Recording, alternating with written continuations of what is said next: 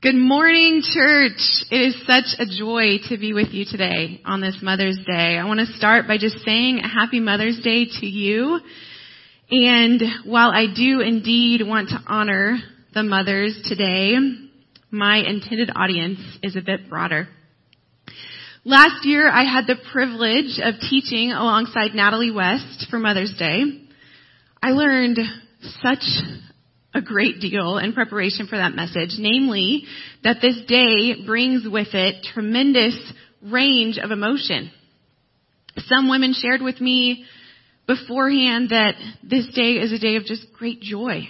They are overwhelmed with gratitude for the gift of being a mother. Some women shared with me that this is a day of great pain. For some of them, because of infertility. For some, because of loss. For some, because of a broken relationship. Some women even expressed jealousy as a result of seeing other women celebrated well on this day and feeling like their sacrifice didn't really matter. That's where I want to start us today.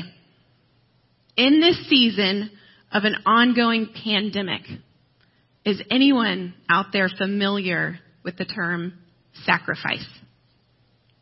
My hunch is that many to most of you would respond with a little bit of a chuckle and a resounding yes, absolutely. I asked my husband recently, what has been the hardest thing for him about this pandemic?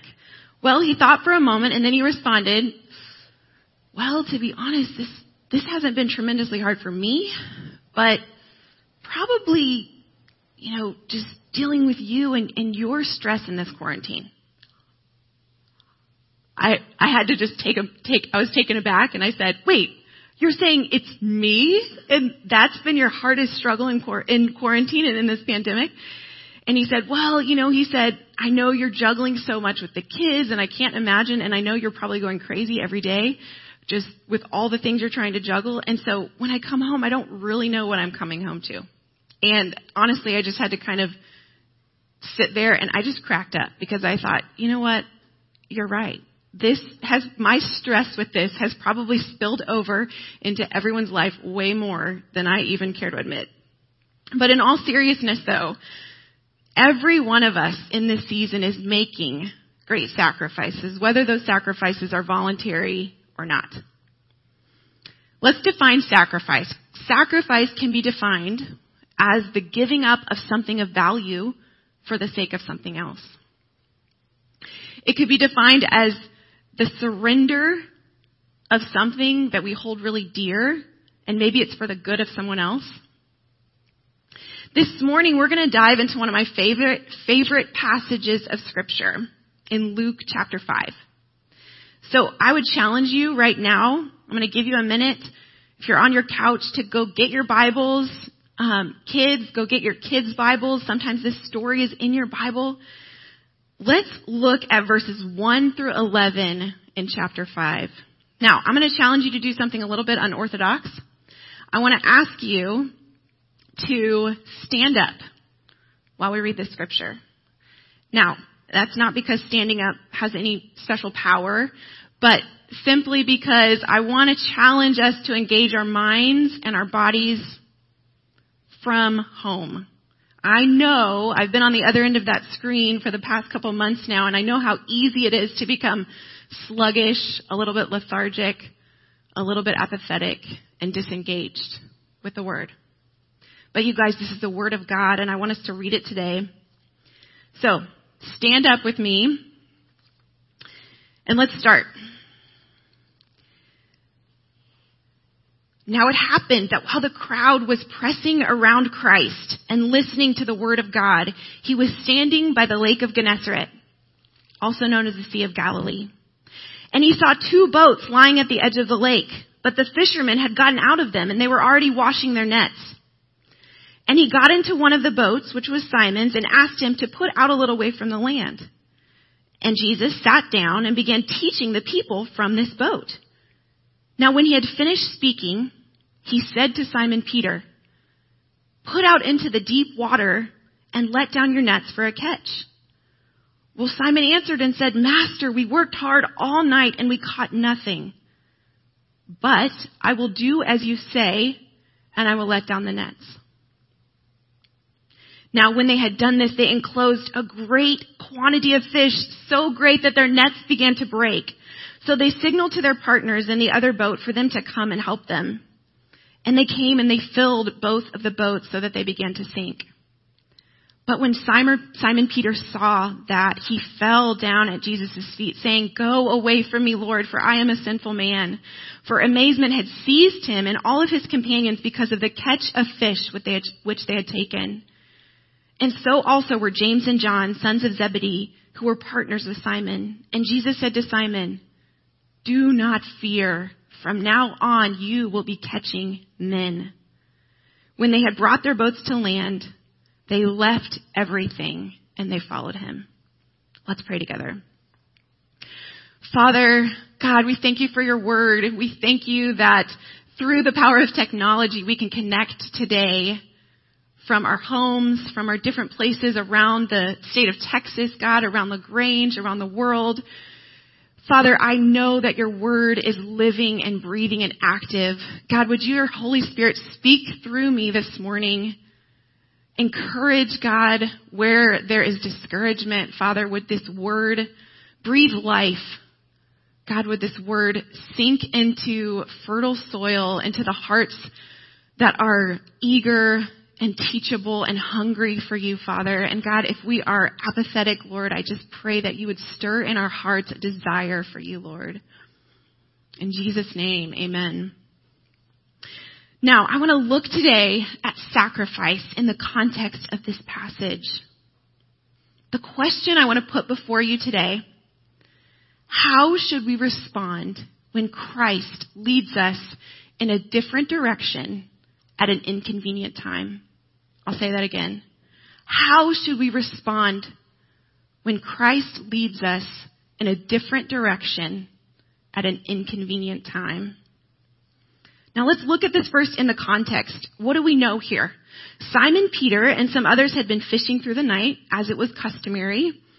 They caught nothing, as he says in verse 5, literally nothing. Now, this wasn't casual fishing. They were doing this as business. Now, they're weary. They're ready to be done. They're probably ready to go to sleep. Most likely they're discouraged. They're frustrated. And yet in verse 2, we see that they're already cleaning their nets. They're docked their boats. They're checked out. They're done. And yet, Jesus challenges them to give up their immediate agenda to come back out into the water. Now, this would be considered a highly inconvenient time. What does Jesus tell Peter to do? In verse 4, he says, "Put your net out into the deep water. Let down your nets for a catch." I love Peter's honest and almost annoyed response here. He says, "Master, we worked hard all night and we caught nothing, but I will do as you say and I will let down the nets." Church, when God leads in a different direction at an inconvenient time, his leading ought to always override our logic. Regardless of if it makes sense, regardless of if it is convenient, regardless of if it is more than we feel like we're able to give, when God calls us to do something, he is asking for our complete and our immediate obedience. One thing that I've seen is that we will often try to reason our way out of obeying God. When the Holy Spirit is nudging our hearts, no amount of logic will tip the scales and get us off the hook, so to speak, of obeying the Lord. I read a story recently of a woman named Corrie ten Boom. Corrie ten Boom was a Dutch Christ follower who was well known for saving and hiding Jews in her home during the World War II. Now, many of her family died in the concentration camps as a result of their sacrifice. But Corrie ten Boom was actually released early from a concentration camp and began to share her testimony and to tell her story and to continue to have a life of ministry. So this story goes that she was asked to speak to a group of young students. Now, she was aware that she was much older. She was in her 60s or 70s at this time in her life. And And quite frankly, she doubted that she had much to share or that this crowd of young students would really want to hear from this older woman. But she said, okay, God, I'm going to obey you and I'm going to go give my testimony here. And a few years later, one of the leaders from that group of students came to her and said, Corey, do you know what happened that week? She said for many students, that week changed the course of their lives. I love this story.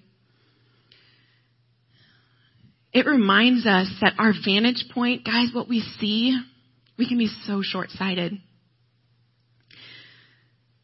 Let's allow His leading to always override our finite view. So Peter here thinks he knows better. He's familiar with this lake. He's familiar with his craft of fishing. This is his business. And here is this carpenter who is telling him how to do his job. So let's look at what happens despite Peter's doubt. If you're just joining us, we're in verses 6 through 7 of Luke 5. These words paint a picture of the nets being so full of fish that they began to break. They even call over more boats to be brought to hold all the fish, and these boats begin to sink as they fill with the fish. Church, when God leads us in a different direction at an inconvenient time, He loves surprising us with His abundance, with His abundant provision. In our flesh, we are so easily tempted to discount the truth that God's provision will be on the other side of that particular calling or on the other side of that greatest fear. Recently, I heard a quote that anxiety is picturing our future without God in it. I have loved dwelling on that quote in this season because I really think that I do this, and many of you may relate today, that why are we so good at projecting a future that is void of God's provision? Void of His abiding presence, void of Him surprising us with His kindness. If we know Him and have been walking with Him, then hopefully we've seen how He's provided for us in the past. We're aware of how He's providing for us in the present. But yet, for some reason, we often disbelieve His provision for the future. Isn't it ironic that God is truly the only constant that we know is a guarantee for tomorrow? And yet when we project our life into the future, He's often not present. What if when our minds went to those places of fear and doubt and questions and unknowns, what if instead of getting lost down that negative spiral, what if instead we said, you know what, that possibility is really scary to me, but I can't wait to see how God surprises me with His provision and His kindness and His presence. Now, what follows is Peter being humbled and ashamed before Christ. Why does this happen? It's as if Peter is seeing Christ. He's seeing Christ's holiness, and he's seeing more of who He really is. This is not just a man who's teaching us. And then he also sees the contrast of his own sinfulness and his unworthiness, and he's overwhelmed. Now, what I love about this, though, is that his recognition of his sinfulness does not disqualify him from ministry. If anything, it is the very thing that proves his heart is teachable, is hungry, and is ready to be entrusted with so much more. Jesus responds in verse 10 so graciously to Peter. He says, "Do not fear. From now on, you will be catching men." What's so interesting here, church, about this verb, to catch, is not to catch like he would have been catching fish before. Before, he would have been catching fish to kill, but this verb actually means that he was catching alive. So he would be now catching men for life and catching men to live. It's as if Jesus is saying, Peter, don't worry about not being good enough. I am going to walk before you. I'm going to lead you into this calling. I will teach you everything that you need to know. Isn't it beautiful how Jesus is not always attracted throughout the scriptures? He's not drawn to the ones who are the most gifted, who have the most badges, who have the most honors. He draws in those with teachable hearts. Those who know that they need him and are willing to be humbled by him and follow him and learn from him. Church, when God leads us in a different direction at an inconvenient time, God will always equip us for the work that he's called us to. These men were blue-collar workers. They were common, uneducated fishermen. God was leading them in a different direction. Not only was he challenging them to give up this immediate agenda, remember, they're most likely still tired, and if we read in the text, it doesn't really sound like they immediately go home and get to go take a nap. It sounds like they literally leave everything and begin a new life of following him. God has called them to a whole different purpose and a whole different career path for their life. Now, at this point in the story, Peter has no clue that he's going to be walking on the water to Christ, or that he's going to become one of Jesus' closest friends, or that he's going to get to see Jesus do many more miracles. Peter had no clue that he was going to deny Christ in his darkest hour, and yet that Christ would forgive him and send him back out for a life of ministry. There's also no way that Peter could have known that he would be crucified also at the end of his life, and yet that he would be a part of bringing the gospel to the corners of the earth. Church, Peter probably had no clue the extent of the sacrifice that Jesus was calling him into, but he also had no clue of the impact, the full extent of the impact of the sacrifice. I want to end today by reading some reflection shared with me over the last few weeks. Now, if you'll remember last year when I was able to share with you, I had spent a lot of time just getting some quotes from different women and allowing women to tell me their stories about what Mother's Day conjures up. And so this year, I felt a shift of thinking of, why don't I talk to some men? I'd love to hear from men specifically about what are the women, the wives, the daughters, the mothers mean to them. So let me share some of those quotes with you. One man shared, "My mom had a disabled husband, so her sacrifice for me was stellar. I never missed a meal. I never missed a ball practice. I never missed a school activity. And I never spent a moment wondering if I had the right clothes or shoes or haircut. Because of her, my upbringing was worry-free." Another man shared with me, "Having my own kids, I am constantly struck with how selfish I am.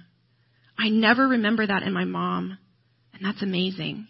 She met every need and want that mattered.